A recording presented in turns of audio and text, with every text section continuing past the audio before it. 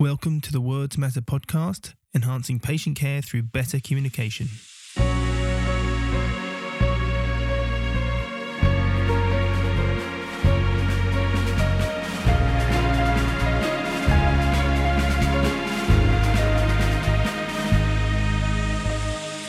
Welcome to an episode of the Words Matter podcast. I'm Oliver Thompson.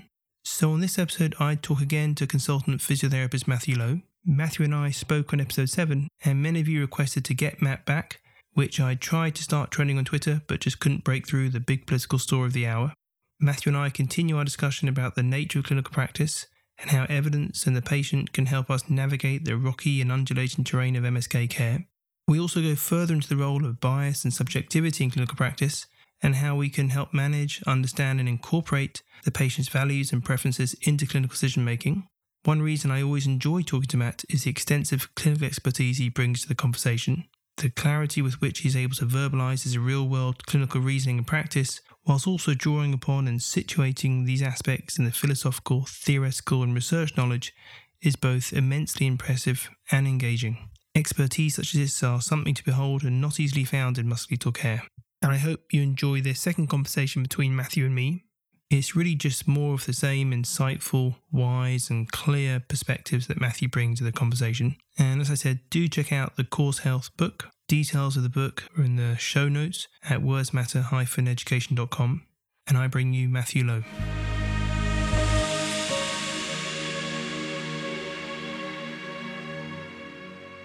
Matt, welcome to the podcast once again. Thank you very much. I'm glad to be here.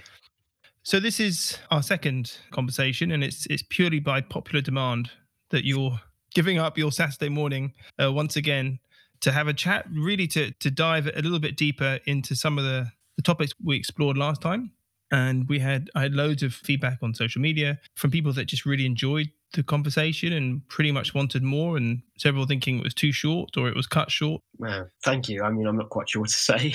Surprises me in a pleasant way. Well, it shouldn't surprise you, because this podcast, of course, is coinciding by a day, isn't it, by your new chapter of the new Course Health book. It was released yesterday. Was that just when it got stirred up on social media? Yeah, I think it actually may have come out a few days before, but none of the editors or any of the authors knew about it. And suddenly one of the editors had emailed everyone saying, oh, yeah, it's out. We didn't know. We weren't told by Springer. And so suddenly it was this great big, oh, fantastic. Congratulations, everyone. We've managed to get it done. And it's the culmination, I think, of 4 years of conversations, discussions, papers that have been written. And it's something I'm really proud of being a part of. And I've met so many lovely people and I've learned so much on the way. So I think the book is, I think it's really valuable. I think someone's going to take something away from it. And there's going to be something I think that resonates for healthcare clinicians, no matter what speciality you work in. Yeah, it's an incredible book and I loved your chapter.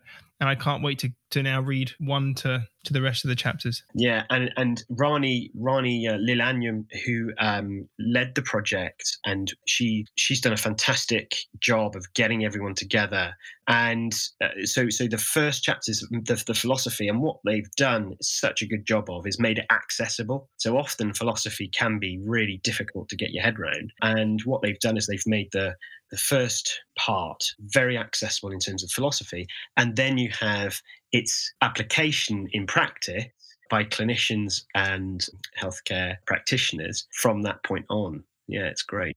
And then it just gained so much more traction because your chapter was such an easy read. And I know you said to me, I've had to write it in a way which is more accessible for more people. But I really appreciated that. I love the fact that I didn't have to sit there with a dictionary or Wikipedia and just read it and just not have to try too hard to engage with it. If that makes sense. It just spoke simply to me, and it was such a nice, easy, engaging read, which I soaked it up. It was brilliant. Yeah, and I think more just to that point. I think more papers of that should be written in that way when they're geared towards clinicians, because they just end up just residing in philosophy journals, but they've got so much value to clinical practice and to clinicians that if they're not accessible, then to some extent they remain on the shelves. Yeah, I think the editors did a really good job of reining me in because I think I did my first draft and they basically said, well, very kindly, I think we need a different way of coming about this. And I learned a lot from the process, but equally, I learned a lot from your feedback. It's really helpful. Well, on that note, that kind of brings us to one topic that we touched on last time, but we didn't delve into enough, was the application of knowledge or the application of evidence. And I suppose with that, the translation of evidence to patients and individual patients. And you touched on this in your chapter, that the issue, and Roger touched on this in the papers he's written in MSK Science and Practice Journal about broadening the evidence base, is that the challenge of applying research evidence to the individual patient. And I know that's what partly is the real momentum behind Cause Health and the N is one or N equals one idea. Perhaps you could touch on that how, firstly, what does it actually mean to apply research to a patient or a patient situation? What are the different ways that can look like? Yes, that's a really good question, and how you phrase that last bit. What are the different ways you can apply it? There's quite a number of different ways. So, for example, so I just want to highlight a few really nice paper series that the listeners might be interested in.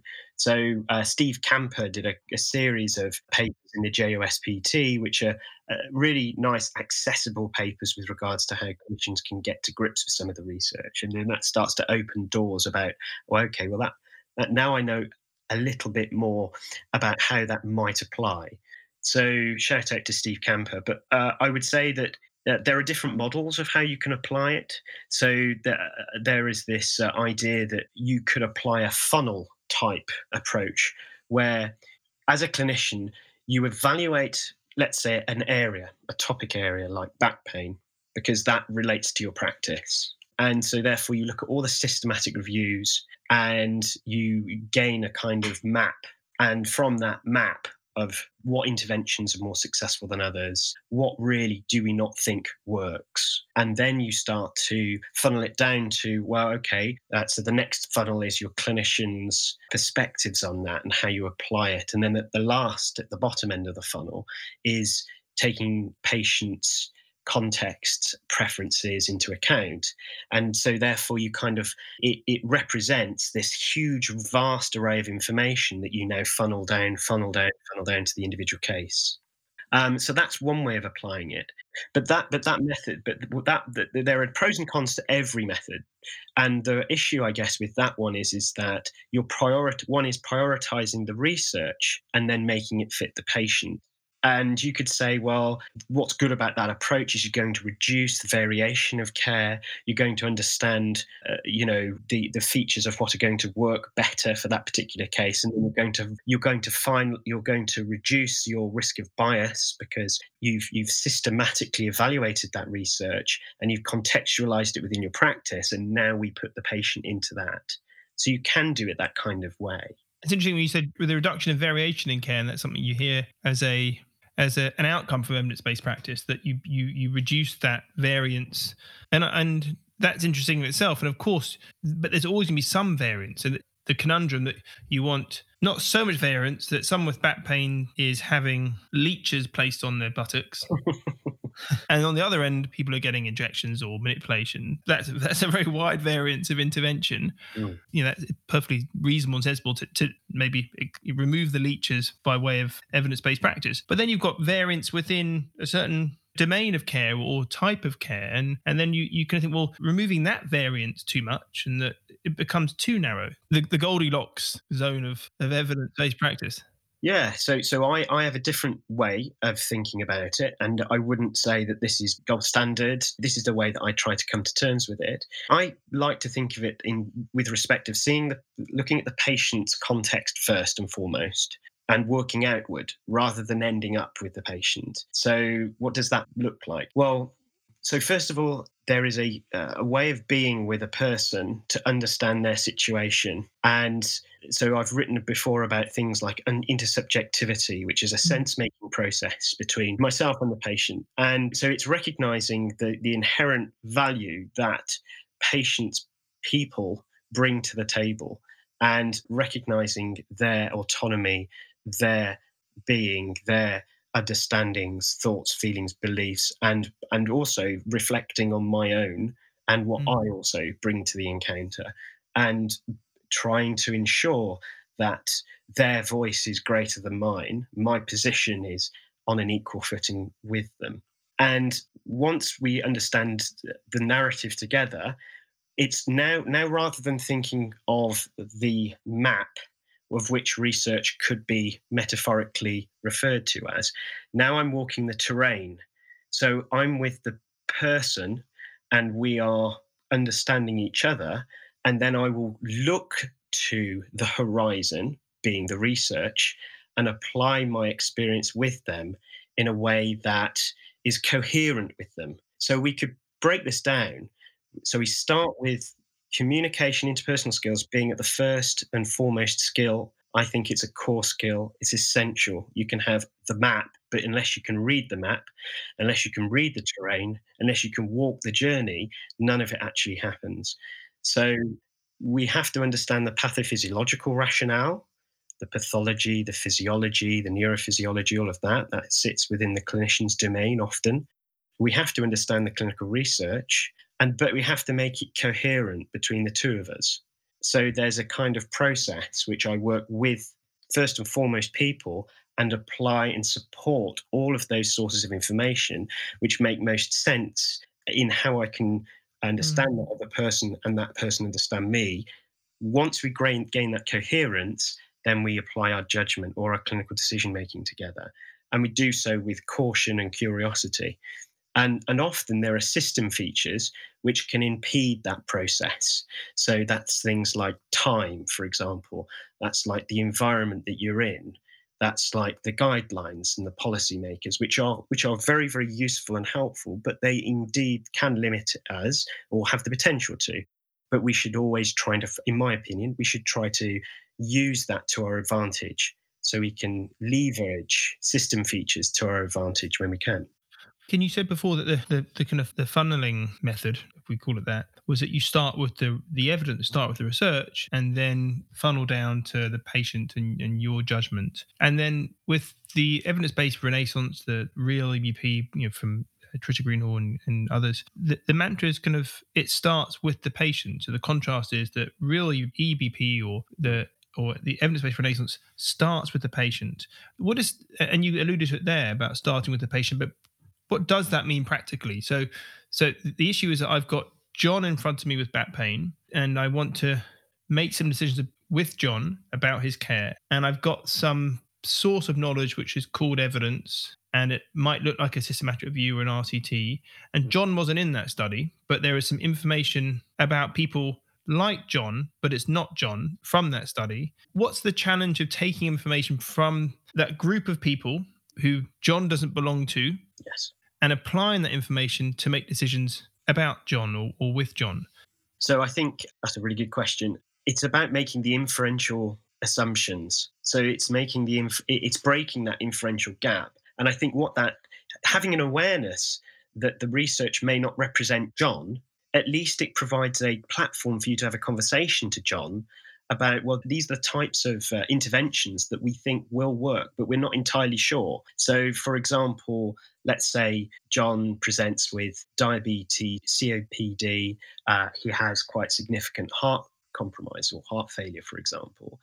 We know that exercise interventions are good for all of those conditions, but the way in which we have to apply it to John will have to be take into consideration those comorbidities, which may not be reflective of what those randomized controlled trials of exercise-based activity are for back pain, for example. Now, so in my mind, you've got kind of parallel fields of knowledge, of one of which is our understanding of the clinical research, and you draw from it and you say, okay, well, if there is this inferential gap, so there's this body of knowledge in research, if that is not represented, if John is not represented within that research, I then have to be honest with John about the tentativeness of it may or may not working for John, but actually it's the best thing that we're going to do within the context of his situation. And you have, for example, in exercise, we have the added benefit of all those other systems, those health systems. When I talk about health systems in this case, I'm on about his heart health, his well-being, and his function. It's different forms of systems. And I'm going to have positive effects with all of those things. We're not just focusing necessarily on pain. And so I can set an expectation with John with regards to, I know you've come to see me, John, with regards to your pain. I'm going to be honest with you about, obviously I want to try and ease your pain because I think that's going to help with some of the functional aspects and be able to participate with, for example, exercise. But what's really important to me is what you enjoy doing. So if we can center our exercise and activity or the changes that we can do towards those meaningful activities, I think that we're going to do that well. The challenge we've got with you, John, is because of the compromises that we may have to take because of your other conditions. But I really want to help the situation with you. And that's how it looks in practice, in a way that it's that ability to be able to say, first and foremost, where is John? What are the other system features about John, including his social context? Because it might be that he's in a very difficult social situation where he can't initiate some of the action plans that you may have set in place. So that takes first and foremost precedent. So it's about trying to think, okay, where is John? Let's understand John as best as we can first and foremost, and then we can start to build from there. And it's all about setting good communication with each other. Because is it the case that previously it was assumed that John was represented in that? So that study, that RCT, just told us lots of stuff about John. That was the assumption, that there wasn't that acknowledgement that they were making inferences about people who aren't involved in that particular study is problematic. There wasn't that acknowledgement. And so it was just, well, here's an RCT looking at intervention for back pain. Here's someone with back pain. The RCT, says X intervention is effective. I will do said intervention. Whereas now we recognise that's extremely problematic. Yeah, and I would say, any kind of research applied in that way, any research applied in that way. It doesn't have to be RCTs. It could be observational studies, cohort studies, whatever. It's that tendency to look at the condition, look at the problem before the person. So you treat people as problems. You don't treat them as people. You treat, and this is, it comes down to that. There's a film, isn't there, about you treat the person, you win every time. And it's absolutely true, because if we understand the person, then the problem becomes much more, often the solutions arise. So it's there are principles that research can give you, and that's fantastic. We still have to apply those principles, and it's that where the gold, the stuff that really makes the difference, which is the irony, I guess, is how it's applied. So you've got so sure, absolutely, we do need these very stringent randomized control trials, really useful because they do tell us difference making between interventions. We need that. There's absolutely no denying it. And of course, it reduces risk of bias, and that's fantastic. Once we've got that data, once we've got those interventions, now we have to go, great, that these types of interventions are going to be better than these types of interventions. That's useful, that's helpful. We still need to apply it, and we still need to contextualize that information for this particular person in their situation. When they go home, where does the magic happen? It doesn't happen in the clinic room. It happens when they leave the clinic room. So where are they going? What's the support that they have? What environment, what situation and circumstances are they going to, where they're going to be engaging within the therapy, the active self-management? What is that like? And all of those steps need to be taken into account. And really, to be able to see John in that study or that piece of evidence, we need to, as you said, understand John, and we need to be able to contextualize to what extent does this evidence apply to this individual person. Yeah, I would say so, because what you've got is you can't do it all at once because there's too much evidence. That's too much research evidence. What I do is try and conceive of the relative themes which may be pertinent to musculoskeletal conditions. So and this is where I think you could probably break out a biopsychosocial model. And although it's used quite useful in a explanatory paradigm as separate entities, we know that it isn't. And it's the interrelationship and the dynamic systems theory that brings all of that together. But in terms of explanation, what we can do is we can pull from the research into those three kind of paradigms, those three concepts rather, and say, okay, well, or constructs, I can bring the biological constructs and say, okay, instability, for example, and we could break down the instability construct and we can argue the to's and fro's of that. We could then break down some of the themes of the psychological domains in musculoskeletal complaints. Let's say, for example, fear avoidance and the impact of fear avoidance, exposure-based treatments versus graded activity treatments, for example. And then we can draw from the social, which is, again, I would say huge and vast, and probably one domain that I can't speak for other physical therapists, but personally for physiotherapists, including myself, we could do a lot better looking into that domain. But you can see that there are themes from the research that you can apply to your practice and think, okay, well, I've got these themes, but they're sitting out here. As I say, it's almost like they're in the horizon. Which aspects do we think John is going to help his situation when we navigate the terrain in front of us? What direction should we go? So it's almost like bidirectional. You've got these themes which come from the research. You've got John and everything about John, and then there's a meeting toward where John heads towards this navigation of the terrain around him. And so maybe you can speak about your vector model, which you talked about in your papers, and I think a little bit in your chapter 2. And I remember listening to a podcast with Greg Lehman the other week when I think he alludes to the same kind of thing, that you've got these range of different factors, dispositions, I suppose, and we haven't got to change them all. But we just got to change enough to bring that vector back. Sitting down with John and saying, these are some of the factors that we've identified through our conversation. This is kind of what some of the research says about some of those factors, and this is the perspective they give on some of those factors in relation to your situation.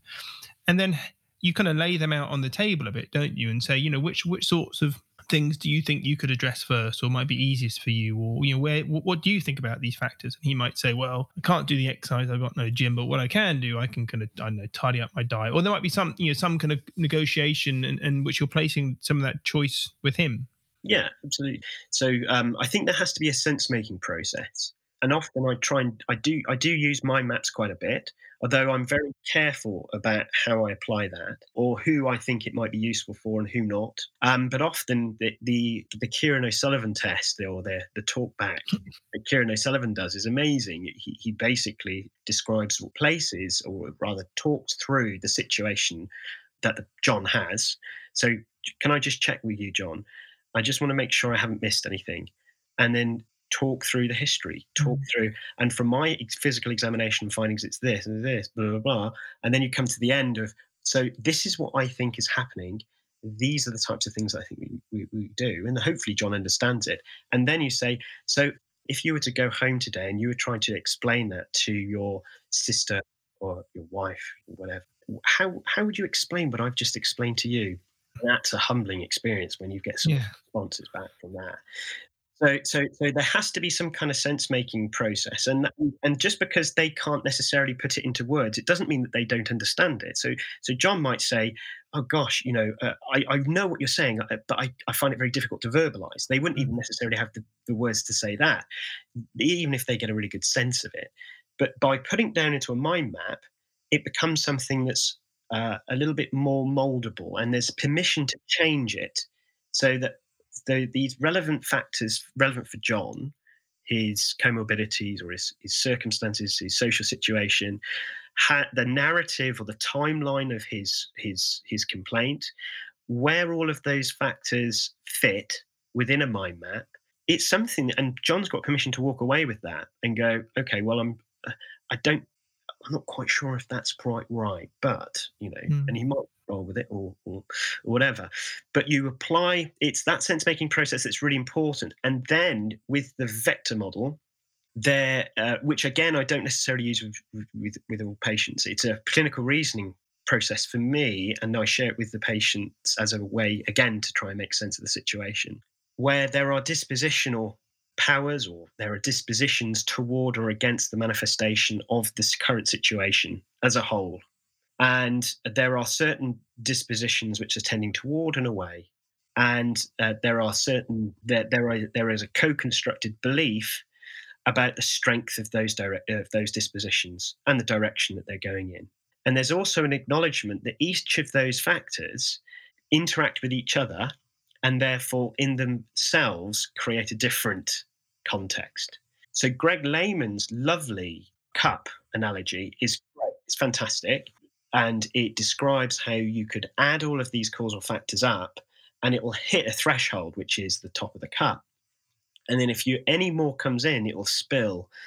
So what we want to try and do is take away some of those things, or we get you another cup. So we either increase your capacity, so your cup gets bigger, or we try to reduce the things that are inside your cup. And those things might include things like stress, poor sleep, your diet, physical activity, relationships, all those kind of things. The difference I think the vector model has is that it is a recognition that all of those factors interrelate, whereas the cup, there is no understanding of mixing of those causal factors. So they're seen as these distinct things that stack up, whereas my analogy, which you could still fit in the cup analogy, is that we can describe these as distinct things, but actually now we've mixed them all together, they're inseparable. And they've created a bubbling effect, and now they're spilling over. So again, you can still use the same metaphor, but for me, it's the interrelationship between those causal factors, as opposed to seeing them as distinct from each other.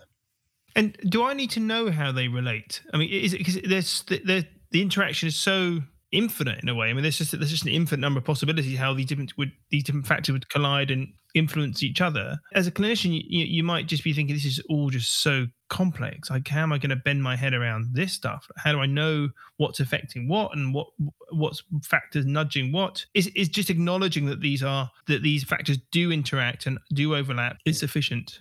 No, well, I think it also might provide some explanation as to why best meaning programs don't necessarily give you the results that you want because of unexpected outcomes. So, for example, we can have this lovely plan. Let's use the cup analogy. And these are the identified causal factors. You've worked at those things. You're still not getting better. Well, what then? Is it because the cup analogy is wrong? No, the cup analogy is probably correct. But the relationship between all of those situations and circumstances are not recognizing the interrelationship, and that needs to overcome. So there may be other things that need to happen. So, and the other thing is surprisal. So we've all treated people and thought, crikey, we were expecting good prognosis. We're expecting this all to go well. The patient's applying themselves really well to the process and the plan. We're getting good within and out of session changes. And then something happens out of the blue, and there is a surprise. There's something unexpected that happens. How do you explain that in the cup analogy? Their stress hasn't gone up. Their situation is concerned, their sleep patterns haven't changed, but we get surprisals. And that's because this is a complex system, and the cup analogy is a great metaphor for explanation, but it doesn't explain those phenomena, whereas I think the vector model does. I think thinking of it in that way, it explains the complex interrelationships, the context sensitivity, in other words, the situation, circumstances, and the processes that are happening at that time in that situation, in that place, and the potential surprisals that happen as a result. I mean, there are cases, aren't there? I'm sure, Ollie, in your practice, where you've treated someone thinking, this person's got a really poor prognosis. I'm not sure what the heck I'm doing. And there's something, the interaction or something's happened, unexpected, and they've come back to you and said, wow, things have just worked out. I'm doing really, really well. Yeah, I might never know what I'm doing in clinical practice. I don't believe that. And in terms of, so a few times you said about reducing bias, and I think we're just going back a bit, and I think you were talking about I wasn't sure if you meant bias in terms of research, and that makes complete sense, reducing bias in a study or a quantitative study whose main premise is to be objective. The main position is to obtain the truth. But then I wasn't sure if you were also talking about reducing bias on the part of the clinician, and whether or not the role of research is to reduce bias or to, and I'm probably answering the question for you, but to get us to reflect on the potential sources of bias. But whenever I hear that, I always get the idea that it's trying to nudge us towards being objective. It's about still recognizing that clinical practice is subjective, And we're not trying to be more objective, but rather build in strategies into our reasoning and practice that we're reflexive into some of our kind of a priori beliefs and Yeah. perceptions and experiences. Yeah. So this is the conundrum that clinical practice surrounds. It's this first person perspective, the subjective experience, and the third person perspective, the view of reality through making use of your senses. But I am a subject and object, as are you, Ollie. And so I think and this is what qualitative and quantitative research, if perhaps we could view it this way, and I'm just going to talk as I make sense of it myself. If we think of qualitative research as a doorway toward the first person, and quantitative research as a doorway or a lens towards the third person, it is the marrying of the two that creates the most sense in clinical practice. So the use of bias has to both apply to the clinician, to the patient, to all of the agents involved in the therapeutic process together, and also the research. So it's not one or the other. There are bias because people who do the research are human. They're going to have their own biases, and what they're trying to do is control for that, which makes absolute sense, and it should be done. But we should still acknowledge it. It still exists, and we should express our conflicts of interest. As a clinician, there are tendencies to orientate ourselves toward the research that resonates with us the most. That is in itself a form of bias. And recognizing that means that perhaps we should walk toward and away from the research that resonates with us, both within our field and outside of our fields. And then when we discuss things with patients, we need to recognize their perspective and why they have their perspectives and understand and come to terms with that. And it's them that derive the situation and context. They are the deliverers, should we say, of the context of which we should have the psychological and social flexibility to work with it. Because bias can be really helpful. I mean, in qualitative research, you rely on the nose of the researcher to that theoretical sense that this seems, you've got that intuitive sense that this seems really important, or there's something here amongst this data which I'm just going to pursue analytically perhaps and collect more data or take a particular stance on your analysis. And that intuition or that form of reasoning is based on your experience. It's based on a whole load of things about you and your knowledge and your assumptions, and you use that as a strength, if you like, to get an insight and to get some kind of analytical leverage of your data. And I would say the same with, but of course, bias can take you off the wrong track, and you just, everything looks how you want it to look. And so I suppose it's quite interesting what to do with that, what to do with this bias that we have, that we want to use it productively and therapeutically and effectively for the patient. So it seems like we want our cake and we want to eat. We want bias. We don't want it in a bad way, because we don't want to just walk towards the things that confirms our bias. But at the same time, we just get rid of bias. We're going to lose something. Of course, you couldn't get rid of bias, but if we were all just robots performing interventions, that would be quite a different situation. Yeah. So, clinical practice does not live in a kind of philosophical vacuum. The researchers, their perspectives do not live in a philosophical vacuum. The data will not explain itself. It has to be interpreted. So by which virtue being explicit and just reflective on your philosophical view of the world is really useful. Comes out in the first book chapter of, by the way, in the Course Health plug. But essentially, so if you, I think for me, I think going back to Roger Kerry's paper, there is something to be said for controlling of the data to ensure that it is as, I can understand where people would want to reduce the value ladenness of the data as much as possible. But through the interpretation of the data, it immediately takes on value depending on how you're going to apply it. And I think it's the bridging between the two things, and this is another example of the first person and third person perspective, is that we have to have the balance of both, and we have to recognize the limitations of both. So as a clinician, the quantitative data is really useful to answer specific things. But should it take priority over the care of individual persons, depend in a therapeutic context within physical therapy, above and beyond the person in front of me, I have to prioritize something. I can't just do everything all at once. But you can bring everything together and emphasize some things over others. And so there is a choice. So the risk of emphasizing, let's say, the interpretation, I'm going to make it a bit trivial just to explain it. But if I were to say, look, we've got to do strengthening exercises for everybody with shoulder pain. And you could say, okay, well, that works for the majority of people with shoulder pain. But actually, there are particular cases where strengthening exercises make the situation worse. And that might be because they have shoulder pain, but they may have pain mechanism features, which actually mean that their exercise-induced hypoalgesic mechanisms are inhibited. And so exercise becomes a painful intervention. And in that painful intervention, their function's getting worse. So if you apply this kind of one direction of, well, the research tells us what to do, or rather directs us, and we don't have that ability to that reflexivity to be able to contextualize it within this particular case, then you're going to fall short. You're going to fall short.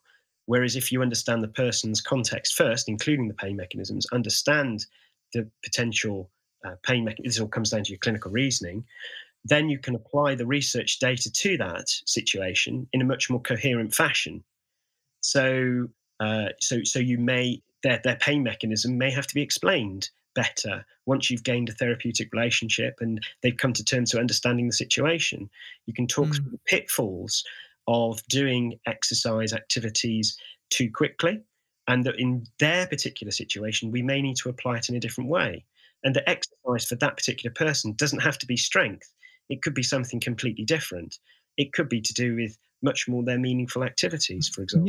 Yeah. So it's about just that awareness that we have biases, and just in the that kind of reflection in action or on action in the moment.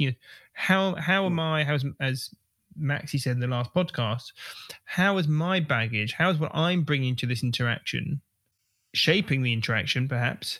And do I need to kind of course correct or reflexively kind of shift gear? Yeah. How is it landing with the patient? And again, it's I come back to that point of we are both subject and object. We're embodied persons within our environmental context.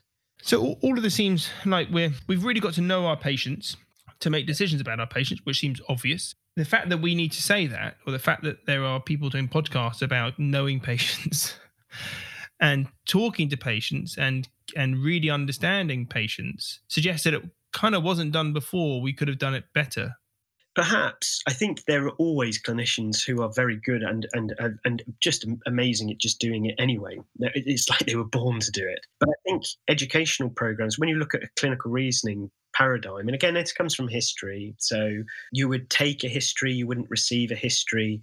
You would or construct a history, of course. Yeah, construct or co-construct it. Yeah. So the body as machine paradigm is very strong in Western-based healthcare, and it helps us when the patient has lost their agency. But in a job which we're in, where we're trying to enable agency, it's just not sufficient. So it's very good at trying to understand, okay, here's the patient who's lost their agency. If I take the history and I can categorize all of their situations, circumstances, I can do the tests, and then I operationalize it. It comes from a biomedical paradigm, which may not be fit for purpose within the context of now. I think it is just recognizing that had its place, and it has its place when you're on a ventilator. But it doesn't. But you've still got to deal with the family. You still got to deal with, as a consultant in intensive care. They're just amazing people. But they have to make critical decisions. So the way in which they look at evidence research practice is going to be different than we are within the physical therapy paradigm. Okay, so it's kind of recognizing that difference In what we're trying to enable in rehabilitation, we're enabling agency. We're not trying to save lives. Although in the long term, we improve quality of life and therefore may increase longevity of life, but that's not necessarily very easy to measure.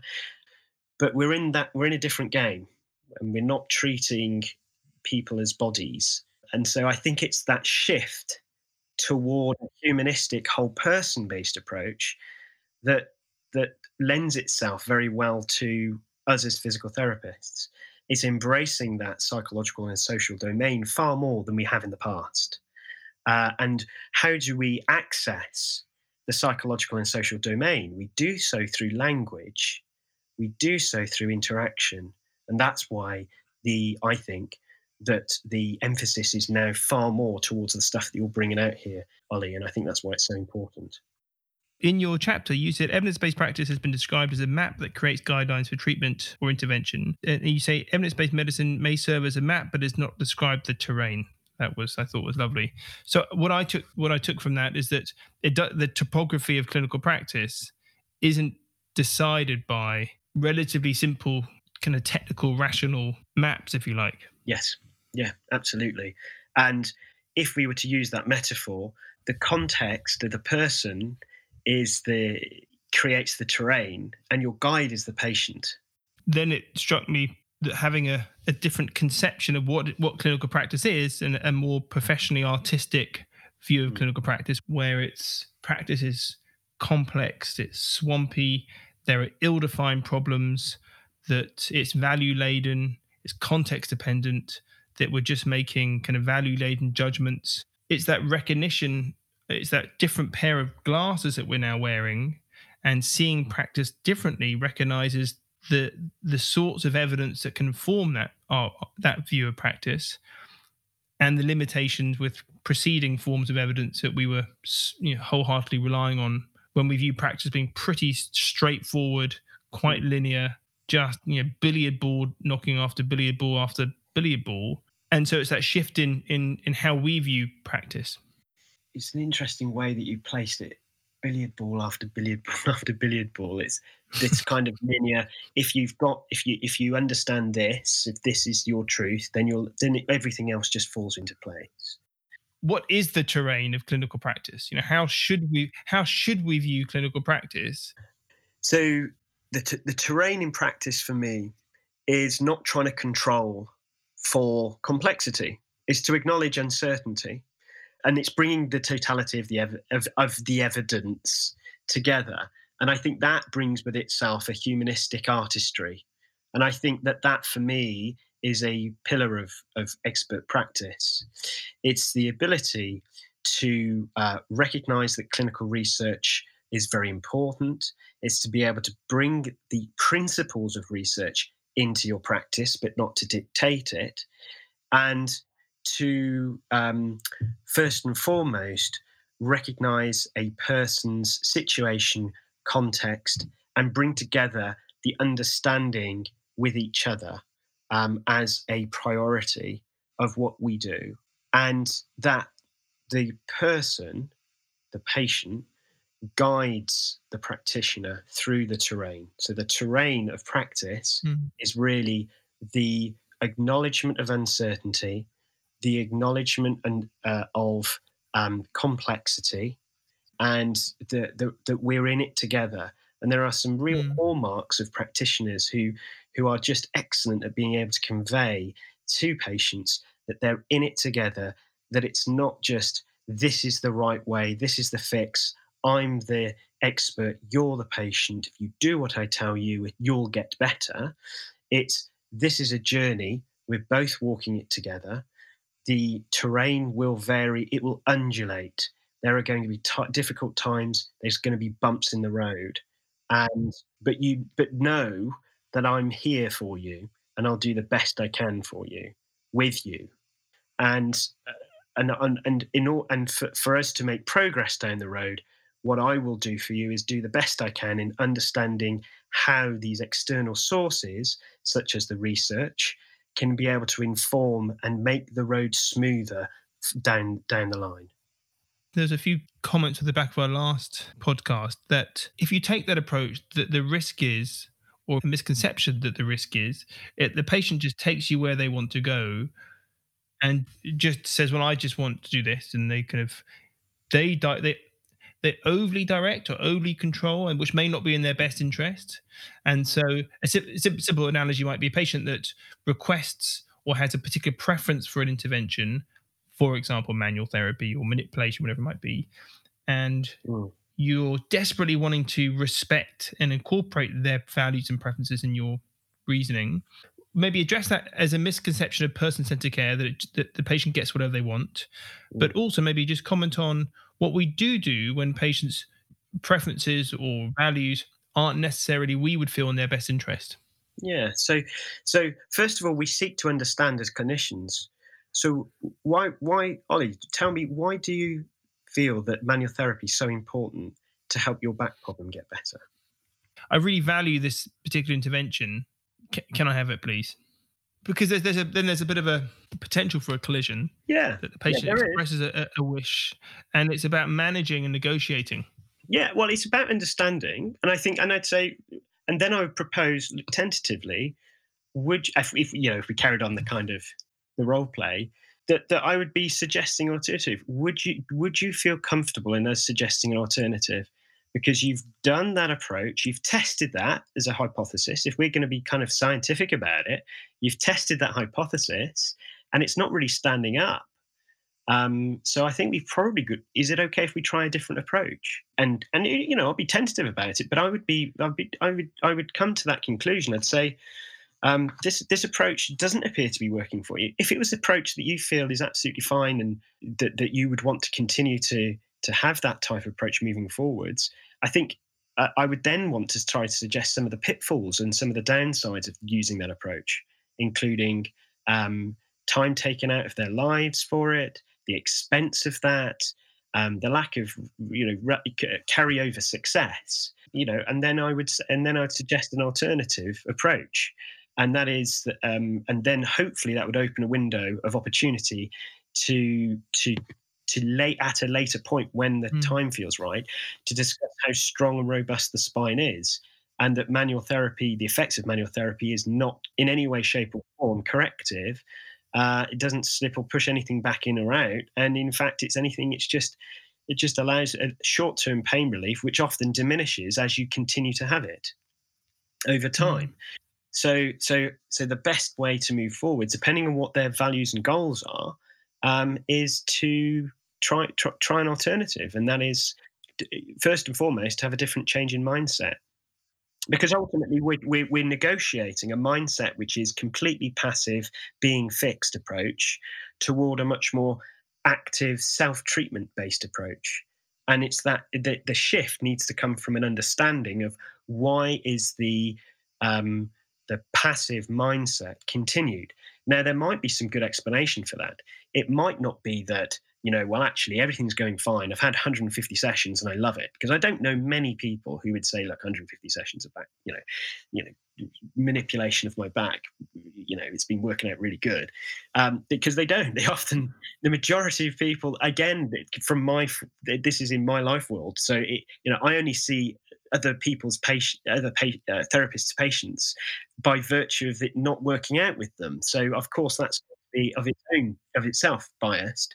So, but the majority of people who do see different therapists do so because the approach isn't working. Yeah. And if they do have a particular frame of reference, it's trying to understand where that frame of reference is coming from. And I'll give you another example. So, there might be the situation where the person is completely stressed out all the time. They don't have a moment to themselves. This is their only moment to share with somebody else in a different context. So it's not about the back pushing it's the therapeutic relationship and the therapeutic touch, and it's trying to take the load off that person.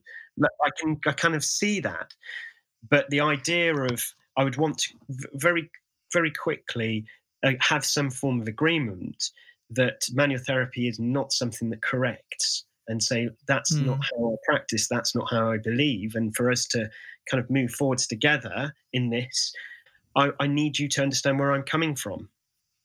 Yeah, and I think that's a really good point, that it's more than just acknowledging their preferences and values, but really understanding where they come from. So what is it you value about that, that intervention?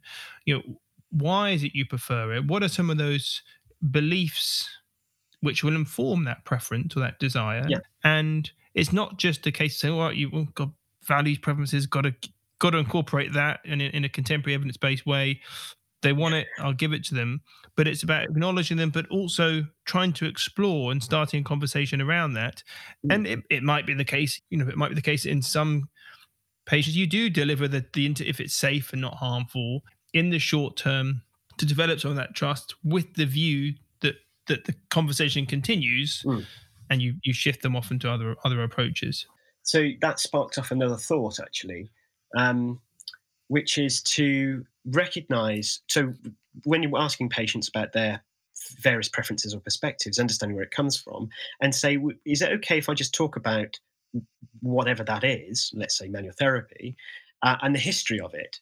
So you could say, well, if you take us back 15 or 20 years, we used to believe that. We genuinely had the belief that when we do these types of interventions, they had these really specific biomechanical properties. By that, I mean shifting your joints, moving it, putting things into a better position. But we've moved on from that now, and we look at things in a very much different way. Are you happy for us to explore that further? You could do that again with exercise. So somebody comes in with transversus abdominis and they're stiff as a board or whatever, and you say, well, would you mind if I just talk about the history of that particular intervention? It made sense to us 10 years ago, 15 years ago, 20 years ago, actually. We're talking 1990 now. But it made sense to us at that time for us to use that particular intervention. And it was based on this idea of that the spine was unstable. Our understanding of the spine has completely changed now, and we know that the spine is really strong and robust, and that our understanding of pain is much more broader. And actually, we need to understand far more broader context and better understanding of yourself, and for me to work with you on this in a completely different way. So things have moved on. Would you mind if I talk to you more about that? And the benefit of that approach is that you are able to navigate that thorny issue of, well, my other therapist, you contradict, and there's that situation where you're directly contradicting or saying something in opposition to what they've been told by the other therapist. And it's often the case that they hold their other clinician in high regard, and you don't want to be seen, and it's not helpful to give the impression that you're criticizing them. But if the way you phrase it is what we know as a society or the field, as a community, what we now know as, rather than saying your last therapist was wrong and stupid, you could have outsourced that, and it's not such a personal confrontation, if you like, between you and the other clinician. Absolutely. So it becomes more, and it's understanding that there was a place for it, and you could equally say that in some situations, manual therapy can be a useful direction toward easing some of your symptoms. But it's we as a community of practice know that it has very short-term benefits, and it's not very empowering for you to take control of the situation. What we tend to find when we look at some of the research, and what we find in practice, is that the more control that people feel that they have over their own problem, the better outcomes they have, and the more able they are to achieve their goals and what they want to do. So, and an inherent part of, for example, back pain is that flare-ups are inevitable. When I say flare-ups, an increase in your symptoms. So I'd like to speak to you about that a little bit further, if that's okay. Yeah, it's about those types of conversations. So that straight away, that the other person is kind of going, first of all, this person kind of understands what he's on about. Second of all, well, it makes sense. It doesn't make sense for me to, as soon as my back hurts, to run to get somebody else to fix it all the time.